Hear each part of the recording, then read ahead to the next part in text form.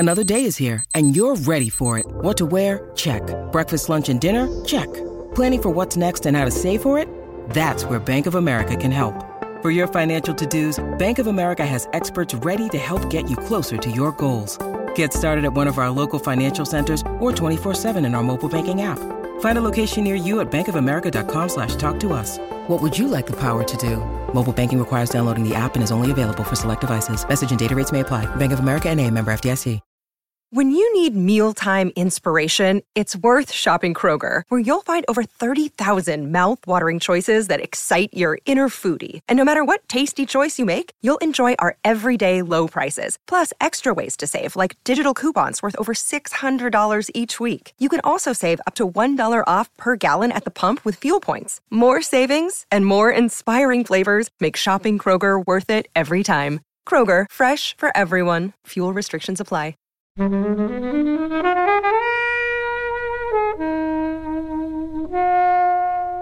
Yeah, I think my heart skipped a beat or just stopped for a bit when this was happening, and because of the crane shot just expanding and expanding to reveal more and more of these life jackets. It was a very poignant shot, maybe one of the most memorable in the film as a single shot.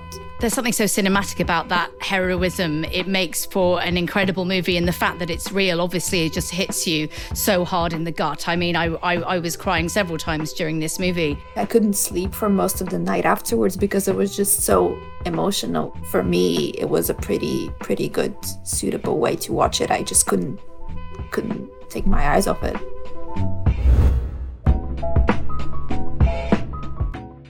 Hey everyone, welcome to this episode of the Flicks Watcher podcast. I'm joined today by Savina. Hello. Anna. Hello. And Helen. Hi. And we're going to be talking about The Swimmers. Thank you, as always, to the mighty people for their mighty, mighty tunes. And thanks to Ben from Rockwood Audio for his awesome editing skills. Please do remember to write a review and rate us on Apple Podcasts and anywhere you can do where you listen to the podcast, because it really does help us. And you can join in the conversation with us on Twitter at FlixWatcherPod and on Instagram at FlixWatcher. Hello, film fans. Welcome to Flicks Watcher podcast. Joining us today, we have Anna and Savina. Over to you, please, Savina, to tell the listeners a little bit more about who you are and what you do, please. Hello to all the listeners, and hello to our wonderful hosts. I am Savina. I am a film writer. I'm also a programmer, and I am an academic of some sort, I guess. I'm just finishing up my PhD at King's College London, where I also teach. And as a writer, I dabble in and out of places, but most recently I've written for The Playlist, in Europa, and some other UK-based stuff. You can find everything on my profile on Twitter at Savina Petkova, and I think that's about it. Okay. And Anna, who are you? So I'm Anna Smith. I'm a film critic and broadcaster and podcaster. My podcast is called Girls on Film, and it's mostly all female voices talking about cinema. We've been going for 4.5 years and up to well over 140 episodes, which is exciting. Do lots of live events. My broadcasting, I do quite a lot for the BBC, so you might have heard me on Radio 4 or seen me on BBC News Channel. I'm currently looking for my next TV adventure, if any producers are listening. All the producers listen. Yes, they all listen. So, yeah, because the BBC News Channel Film Review, which I was on, sadly is no more. So, yeah, I'm looking around for that. But I do a lot of onstage Q&As as well. And I write for Deadline, Time Out, Metro and other titles. Fantastic. Both very busy. Obviously, Savina, when you finish your PhD, you can get more writing in there as well. But the PhD dissertation for film, is that interesting? It must be exciting for you. It's amazing. But also it's one of the many things that I have to do. So I'm in a bit of a crunch right now. But it's really cool to be able to dedicate 4 years of your life to a book project that everyone who's written a book knows that, but it's also super stressful. It's nicer to spend this time with films, definitely. And the films that I write about are pretty wonderful. I think one of your recent episodes, recent in February, was on The Lure, which is one of my films for my thesis. So you get the gist what kind of films I'm working on. strange ones. Definitely. Yeah, that's what my mom says too. Well, we're here talking about The Swimmers, which is your choice, Anna. First of all, can you tell us why you chose The Swimmers? And then secondly, I'll get the timer up and you'll have 60 seconds or less or fewer, depending on how you want to use that grammatically, to tell us the synopsis. So The Swimmers is one of the most uplifting and inspiring films I've seen recently. I think it was grossly neglected in awards season. I absolutely loved it. We featured it on the podcast. It tells the true story of real-life sisters who were refugees from Syria. They came over and eventually made it to Germany by very terrifying means, and ended up with the chance to compete in the Olympics because they were both incredibly accomplished swimmers. And the film tells the story of their journey, their relationship with each other, and the bonding that they have. And it also gives a real insight into the refugee experience. So that is why I chose it. I think you kind of gave the synopsis in your intro there as well. Do you want to expand on that a bit? Yeah, I was trying to do both at the same time for you. Well, let's just walk on from there, basically. So, one of the things, obviously this came out last year. As we record this, we are, and the government here are trying to handle, and very poorly, the refugee crisis in terms of stopping the boats. And there's been a few films like this. There's been Flea, the TV show Years and Years, where it's kind of depicted this crossing in small boats. And each instance has been absolutely fucking terrifying. So we'll get to the good feeling side of that towards the end. But what was this like initial setup for you guys, and the reality of what's going on for them in Damascus in Syria and what they were living with on a day-to-day basis? I don't, Savina, do you want to take points on this? I feel like it's so difficult to start because both of these places, the transit period of their life and the life in Syria that is depicted in the film, have such a huge impact on me. It's a bit difficult to start, but maybe we can start chronologically as the film develops. So it starts with Syria and how things are there and how they get progressively worse. I must say that overall the film seemed a bit too long for me, and I had to rewatch the beginning after I watched the whole thing because of the emotional weight of the second half of the film. But I was struck by how alive everything seemed there between the family, in between all the members of the family, especially between the two sisters. I think that was the first thing that caught my eye. And I wasn't sure how this will develop within the bigger framework of Syrian unrest. But then, yeah, it's heartbreaking when I think about that scene where they dance on top of the building, right? Yeah, the dance on top of the building, and it kind of pulls back, or the focus shifts, and you see the missiles like being launched from one place to another. And my initial thought at that point was, wow, you just get on with your life, don't you?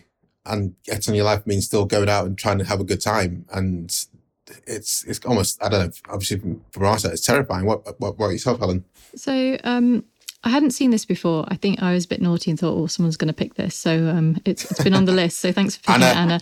You're welcome. Give me that nudge that I needed. And it's a really powerful film. I think we'll probably talk about it a little bit more. It's kind of like a film of two halves. And I think what it really kind of does is really empathise that anyone can become a refugee. And I think that it does a really great job of setting a scene in that, this is some teenage girls doing very, very normal things. They're swimming, they're going out, they're worried about things happening, they're hanging out with boys that maybe are a bit troublesome, they're just living a very normal life, and then something happens and they're forced to make decisions that at the moment our politicians are basically dehumanizing people for having to make. And I don't want this to become like an episode where we talk about our government, because we all know they're awful. And the boat scene is just really terrifying, and no one wants to get in these boats, and it's just really, really awful. And yeah, a really powerful film. I agree that it has a great power. This is so important at the moment because, okay, it's obviously on Netflix. It takes a very mainstream, accessible view, and you know the name, the synopsis probably lures in some people that don't quite realise the full impact of what that they're going to see. Like my friend's mother, for example, who reads all the worst newspapers, believes the things she reads, you know, is against refugees, doesn't understand them. She picked this film, she watched it, she loved it, and she said it gave her a new perspective. And that, to me, is such a powerful thing to hear. Yeah, absolutely. Well, hopefully more people do pick up on that. And I think that's one of the powers of it being on Netflix is that it's accessible to many more people than it would be if it was just in the cinema. So that might lean into my home viewing, my small screen score a bit. What did you make of the aspects in obviously the journey through from Syria to Germany was tortured, but I guess the main part of that was the piece on the boats, in which point the two sisters, I think in real life, a couple more people jumped out and swam as well, but as depicted in here, the two sisters came out and lightened the load enough for the boat to be able to get to dry land. And that's like astonishing, right? And if it hadn't been for that, then many people would have died potentially. There's something so cinematic about that heroism. It makes for an incredible movie, and the fact that it's real, obviously, it just hits you so hard in the gut. I mean, I was crying several times during this movie, and that was certainly one of them. And I think that it's really well filmed, that scene. It kind of takes you there, however hard it is. And there's another really impactful scene afterwards when it shows all the discarded life jackets, yes, which I presume, you know, they're littering hundreds and hundreds and hundreds of them. And presumably that is a real life shot, and that is what people see. I think there was a shot at the end of the film, I think, which showed the real life version. Yeah, they reconstructed it in some way, I think. Yeah. So I think for the film they constructed, but then I think they showed a shot, which I think was the real life representation, which was not too dissimilar. There seemed like a hell of a lot of life, but which, my God, what's going on here, guys? Yeah, I think my heart skipped a beat or just stopped for a bit when this was happening. And because of the crane shot just expanding and expanding to reveal more and more of these life jackets. It was a very poignant shot, maybe one of the most memorable in the film as a single shot. But whereas the crossing sequence, that felt so long in a terrifying way. I wanted it to end, but I also didn't want it to end. There was a mix of viewing pleasure and also weirdly painful participation. It was something about recreating that moment, which we're not allowed to see usually unless we're experiencing it ourselves, that makes it for a very strong pull, I think. I think before we got to obviously leaving Damascus, leaving Syria, another film that came to mind was the documentary For Sama, where I can't remember the country, which is horrific. I'll try and find it in a second. But that showed, it was Syria. Syria, there's Aleppo. And it showed Wad and her daughter, Sama, just after Sama had been born, and just dealing with like bombs hitting nearby.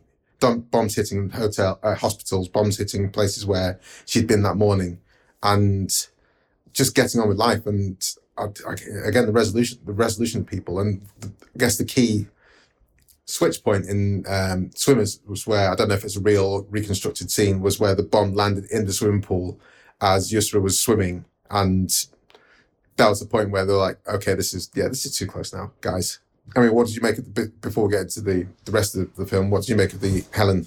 Yeah, so as I said, I just think it really paints like a picture of anyone's lives. And I think talking about the journey, we've talked about the boat scene as well, but it's not just the boat as well. It's the crossing across land and all of the human traffickers that they have to come across, and the money that changes hands as well is insane. It's just everything about it is just so shocking, and the determination that it must take to get in the boat, to continue, and to be in a position to say no. And it just kind of feels like such a relief then when they do get on the bus and they finally get to Berlin. But then even when they get there, it's not straightforward. You know, they're sleeping in tiny rooms on bunk beds.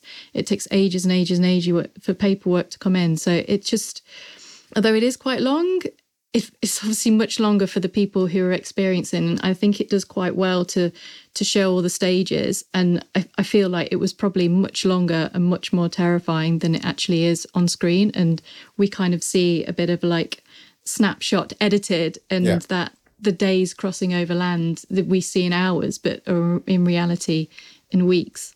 What did you guys make of their companions that they kind of met along the way and then re-met or then lost? Because I thought that was a nice part of the story. One of my saddest parts, I think we didn't get to catch up with the rest of them, and I don't know how real those people were as well.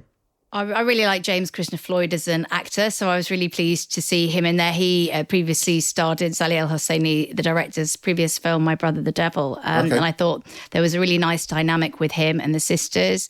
So I really enjoyed seeing him, but there is also a bond with, in particular, another woman, a mother on the journey, and I thought that was really incredibly moving. And what was really positive for me and a positive takeaway was the kind of thought that people made real friendships on this journey. I mean, obviously we see the news headlines, we know it's absolute nightmare. But through that living nightmare, apparently, people get close. And I thought that was something that came across. And, on Girls on Film, I not only spoke to Sally, but I spoke to Yusra and the girl who played her and her sister. So it was incredible. I spoke to Natalie and Manal Issa and Yusra Mardini, and they themselves were all holding hands as I spoke to them in this interview, because they had got so close on the journey of making this film, and it was just this kind of overwhelmingly emotional experience speaking to them. And they, of course, bore witness to the fact that is exactly what her experiences, Yusra and her sister's experiences, were. A lot of it's to do with friendship, especially when you're a young, vibrant woman. And a lot of it is seeking out the glimmer of hope and the glimmer of happiness and the glimmer of light in a terrible, terrible, dark moment. And I think the film captures that beautifully. And then we go to the uplifting part, which is the cool runnings bit, going to Olympics, training for the Olympics, and swimming and winning the heat that she's in. I mean, I don't know. I just wasn't expecting that. First of all, I should acknowledge I didn't realize the story was real based on true stories until the end. So I was like, nah, this is nonsense. And I watch all the Olympics. I watch like the Olympics coverage all the time. So, but I punched my fist in the air when she won that heat, and then went on Google and then punched my fist in the air again when I found out she won the heat for real in like real life. I was like, fucking hell, this is brilliant. I mean, what genuinely like an insane story to have, right? I don't know. Better than Cool Runnings, really. Yeah, talk about an origin story of a hero, right? It's just almost made for a cinematic retelling in a way. I don't know. I less engaged with the film when it was about that, but I feel that obviously that is kind of amazing, and there ends up being a refugee team that's put together with different people, and there's some conversation about that as well. How other athletes felt that they were getting, they weren't up to the standard of athletes, and they were being put there for, just because they needed to make this team. So you can kind of sense that there's some conflict there as well. And I think it maybe pushes a little bit the creative sort of license, and it kind of feels like she wins. And I was like, oh, did she win? Did I miss that? And then she won that heat. She won the heat, but they don't really say that. And I personally found that the part that was now up to date in that the work that they're doing now and what happened after the Olympics is more kind of interesting, and to me personally, and I would have maybe liked to have seen more of that as kind of to tie it off, because I feel as though they were maybe like Sarah going to Lesbos and helping helping people crossing there. Being the other sister being the ambassador for the refugee agency, and it just felt like the Olympics bits was the Hollywoodization of it, and then there was maybe a bit more of the story. So that was my main niggle. It was a bit like, oh, okay, I see what they've done there, but actually for me the other bit was interesting. But you need to have that hook, I guess, and it is an amazing story, and making it to the Olympics, like, I'm never going to make the Olympics, so what am I saying, like, oh, she only won a heat, like I can even do the butterfly, like, what is that? But I also thought when the bit that I did think about the kind of training montage was the conflict between the two sisters, because it's very sort of clear that one had a very kind of clear goal and something to focus on, and without that, which would have been pretty much the same for everyone in the refugee camps, that life is really, really hard, and that sort of side of it, and not having the Olympics to work through, because the cousin as well said, oh, you're the Olympic swimmers, I'm nothing, that those relationships and conflicts and feelings, more of my interest than the yes, we're winning at the Olympics thing. There's definitely but no shade on it, because obviously she is amazing, but no, there's something really interesting about what you're saying, Helen, because I think these conflicts that I have around going to the Olympics between the two sisters almost transposes the things that we're not seeing in the film of their lives. What I mean here is the conflict between personal and public and individual in society and giving back, etc. Because you're right, there's something about Yusra focusing on being an Olympic champion that helps her sublimate the imminent trauma, I guess, and that redirect her energy, attention somewhere else that helps her survive too. And I like that it's a source of internal conflict and external conflict with her sister, and they get to know each other better, the way that they both deal with a situation in a different way. So maybe I think this is where it's hinted at their Yusra's future development as an ambassador instead of a one-time Olympic star that fights for herself or for her country, kind of merges into something much bigger. Well, let's head to the scores.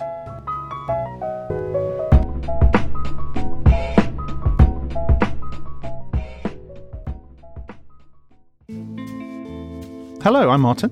I'm Sam. And every week we get together on our podcast Song by Song to discuss the music of Tom Waits. Waits is a writer, musician and performer. You might know him from his 4 decades of songs like What's He Building in There, Downtown Train, Martha, Rain Dogs.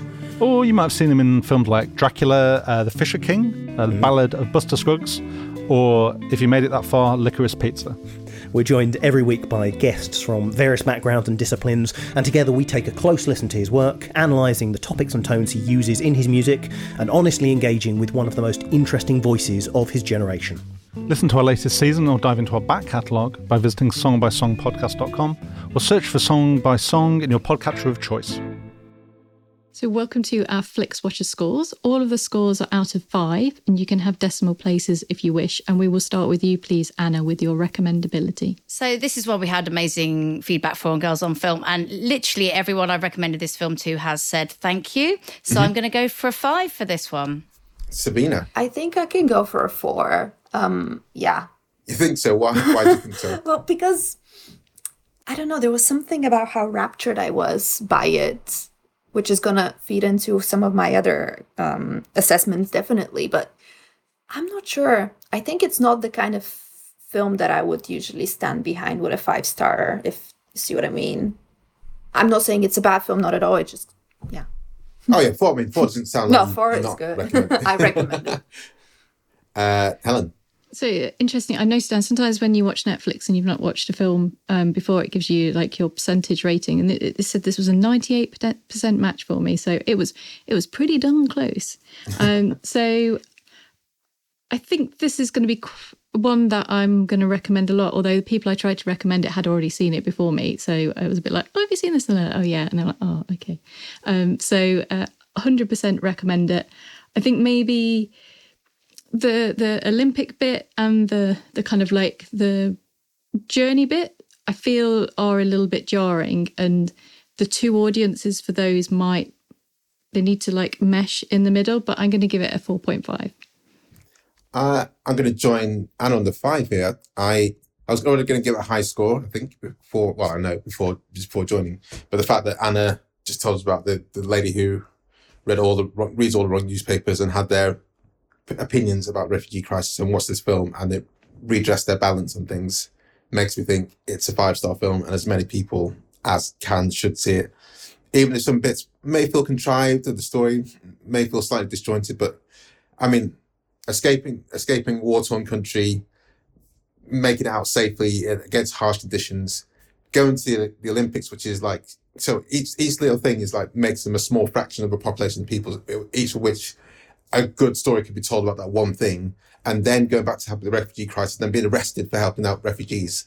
My God, that's like, what have these guys been through at such a young age? It's like amazing. So 5. Repeat viewing score, Anna. I'm going to go for a 4 for this one. I've seen it twice and it is great to rewatch, but also it is a film that stayed very much in my mind personally. It's not one, and it's not one, I mean, it does have lovely little moments, but it's not like it's hilarious and you need to relive the hilarity or anything. So I'm going to go, because it's good, a 4, but probably only every few years or something. Savina. I think I would go for a 3.5 on this one, because I've only seen it once, but I feel like I wouldn't like to rewatch it. Not because I don't like the film, as said, but I just find it quite hard to go through that journey again in order to get the uplifting moments. I really don't want to see that boat scene in the crossing, not soon at least. Has anyone seen the films I talked about at the start? Force Armor, Flee, which is the animated film about the of course, and then Years and Years as well. How do those stories portray versus compare in your mind to this one? I mean, For Summer's very comparable, I think. It's another one we really champion at Girls on Film. And I think what's interesting is that you see female directors taking a very personal approach to this kind of subject matter.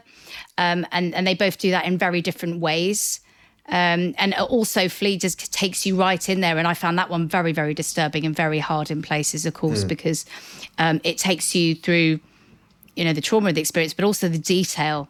The detail of the crossing and everything. Yeah. So, but I haven't seen Years and Years actually, because I don't do much telly. Yeah. Years and Years was one, I think it's like a 6-episode season. And I just couldn't finish the last 2 episodes. I was just like, I can't anymore. This is devastating. So if you are of a nervous disposition, guys, maybe don't watch it. Helen, have you seen the other ones that I mentioned there? If not, I haven't seen those. Queued up. Yeah, I need to. I mean, we've had His House before, which also kind of has the refugee experience. And then Limbo came out around the same time as that, which doesn't detail as much the crossing, but it kind of, it approaches, it uses humour in a way to tell different stories there, but then also it's really, really sad as well. So I've kind of seen different films. So I think together we've got quite a good sort of set to recommend to people if they haven't seen them. Yeah. So your repeat viewing score, Helen? I'm not sure how much I'm going to rewatch this. I would kind of really like to maybe read her book. And I was just looking to see maybe there's possibly a documentary coming out about Sora, because I want to find out the next stage a bit more than rewatch it. So I'm going to go down the middle with a 2.5. I'd like to say I watched this quite a lot. More so than if it was a documentary. So I'm not sure when I'd see Force Armor again, for example, or even Flea. But this I probably will watch again at some point. I'm going to go for 3.2. So before we go to the next section, Anna, you're uniquely placed in this episode to talk about obviously you spoke to Sophia, the director, and the actors and people involved in the film. Did you get an idea of how true to life? I like asking about how true to life the film was compared to their real life. Did you get an idea of how true to life some of the scenes were, or the depiction, or the stories? Well, when I spoke to Yusra, she said that she was all very ready to sort of complain about this girl playing her, and it was nothing like her, and it was nothing like the real life, but she was very moved and found it very real. But obviously, speaking to Sally, the director, and about the events in the film, there are certain things they did take a license with, because they wanted to actually portray the realities of the refugee experience, and there may have been aspects of that the sisters didn't experience. Not the big stuff, but just a few small details, I think. So obviously I can't answer to all of that, but having spoken to them, that's what I feel that they tried to achieve, was, bringing some of the breadth of that experience in, along with the facts of what the sisters experienced and the core, reality of their relationship together. Yeah, and the bomb in the pool didn't quite happen in the pool, right? But it was something similar. But I think they went for the symbolic place of the pool. Because when I think it worked beautiful. When the bomb landed in the pool, like everyone else kind of evaporated. It was just like Yusra there, wasn't it? So the underwater scenes, all of them were so amazing. I just have a huge soft spot for underwater scenes. So I watched Avatar: The Way of Water in the cinema, and I was like transposed back to, like, I used to do quite a bit of swimming and scuba diving as well. And I was like, yes, I need to get back in the water again. This is amazing. But then seeing like them training in the swimming pool again, I was like, yeah, I definitely need to get back in the water again, because it just feels, it's like nothing else when you're kind of just plowing through the water and the waves. And I felt jealous in a way. So yeah, that's the best depiction of swimming scenes. And I know the actors had to train a lot to get to that level where they could look good in the water as well. So I'm very impressed by what it looked like, because, like, as Helen said, butterfly is like, no one does butterfly. What is that? No one does butterfly. They couldn't even swim before. They were hired to make this film. Amazing. Wow. Yeah. So small screen score, Anna. So I saw this first on the big screen in working title, screening room. So amazing surround sound. It looked incredible. Watching it on the small screen, obviously some of those really cinematic visual moments like you say about the underwater scenes weren't as impactful. But I think because there's so much going on in this film, it's really, really suits the small screen, and you can get a lot out of it, as we've seen. So I go for 3.5. Savina. I could give it a 3.7, maybe 3.8, actually. Let's put it down for 3.8. Thank you very much. I've only seen it at a small screen, and I saw it for the first time a couple of nights ago, and it was already quite late when I put it on, maybe about 11 o'clock. And I saw the runtime. I was like, okay, I'm going to be asleep in 5 minutes, because that's just who I am as a person after 11 o'clock. But I wasn't. I was so wide awake. I couldn't sleep for most of the night afterwards, because it was just so emotional out of the film. And I just watched on my laptop. So for me, it was a pretty good, suitable way to watch it. I just couldn't take my eyes off it. Helen.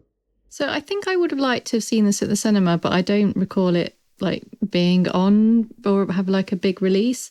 So I'm going to give it a 5, because I think with it being on Netflix, people are kind of watching it who probably wouldn't have gone to see it in the cinema. So having it there and it's, Netflix presenting it to them, I think is the way that most people are probably going to discover it. So it's nice. It would have been nice to have seen it at the cinema, but it's on Netflix. So like all you have to do is go and press your button and watch it. So that's why I'm giving it a 5. I'm going to go for 4.2. I would like to see it in the big screen, but I don't think it takes away from that side of things. Engagement score, Anna. I think at least a 4 out of 5. I'm going to say a 4 out of 5, because, as Savina pointed out, it is on the long side, so it could lose some people at some point if they weren't really gripped. But I think it is personally sufficiently gripping to keep you there the whole way. Savina. Yeah, I think I would just mirror Anna's score on this, particularly for what she said. Yeah. Yeah, you talked about that bit when you said you thought you were going to fall asleep, but didn't. I just fall asleep at everything at night, but I didn't for this one. Very engaging. Helen. I'm going to give it a 4.5. I got a little bit in the sort of training montage, a little bit like, I need to find out how this story ends. Like, when do we get to the Olympics? So I was guilty of doing a little bit of checking things on my phone. So sorry. Which is why I can't give it a perfect score. So 4.5. I'm going 4.75 for very similar reasons to Savina, actually. I started watching this on my iPad, expecting to fall asleep, just because I was knackered, and also because a lot of it is in a different language, so subtitled.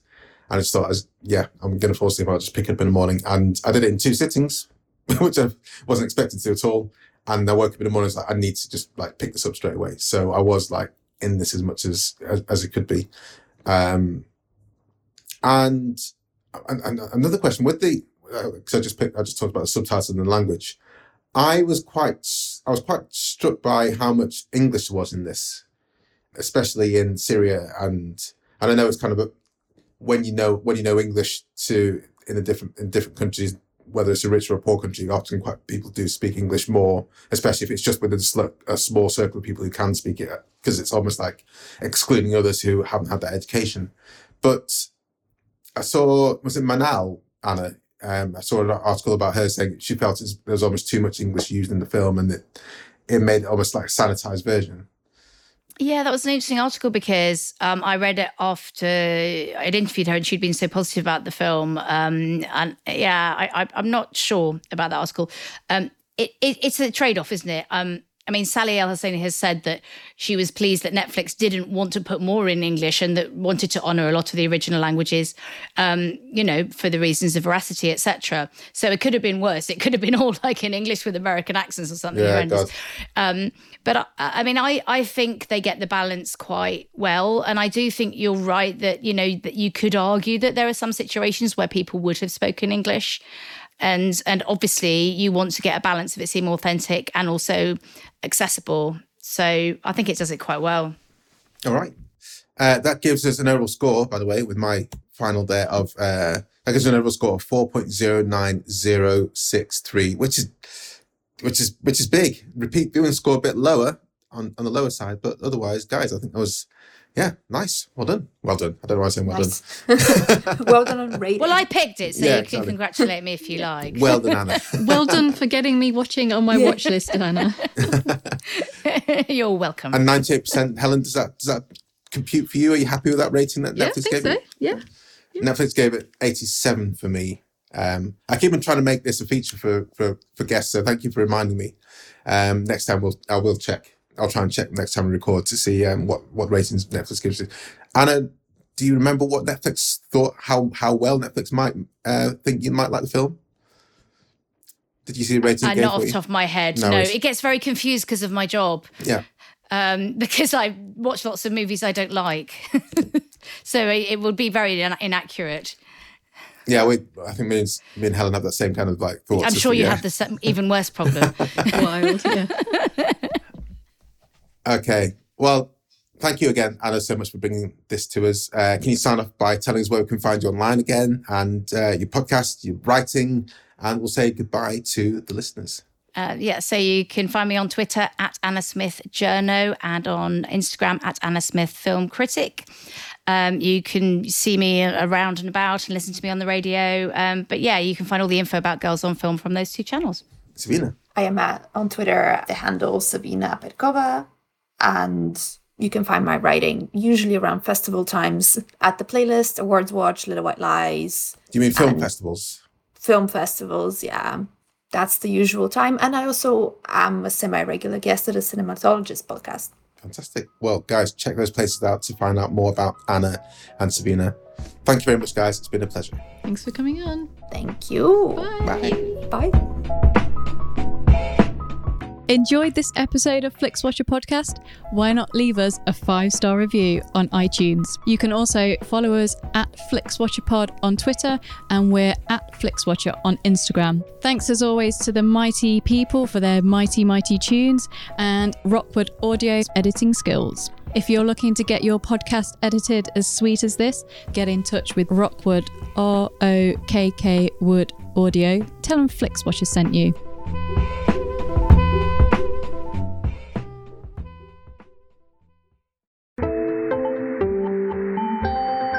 You just heard a Stripped Media production.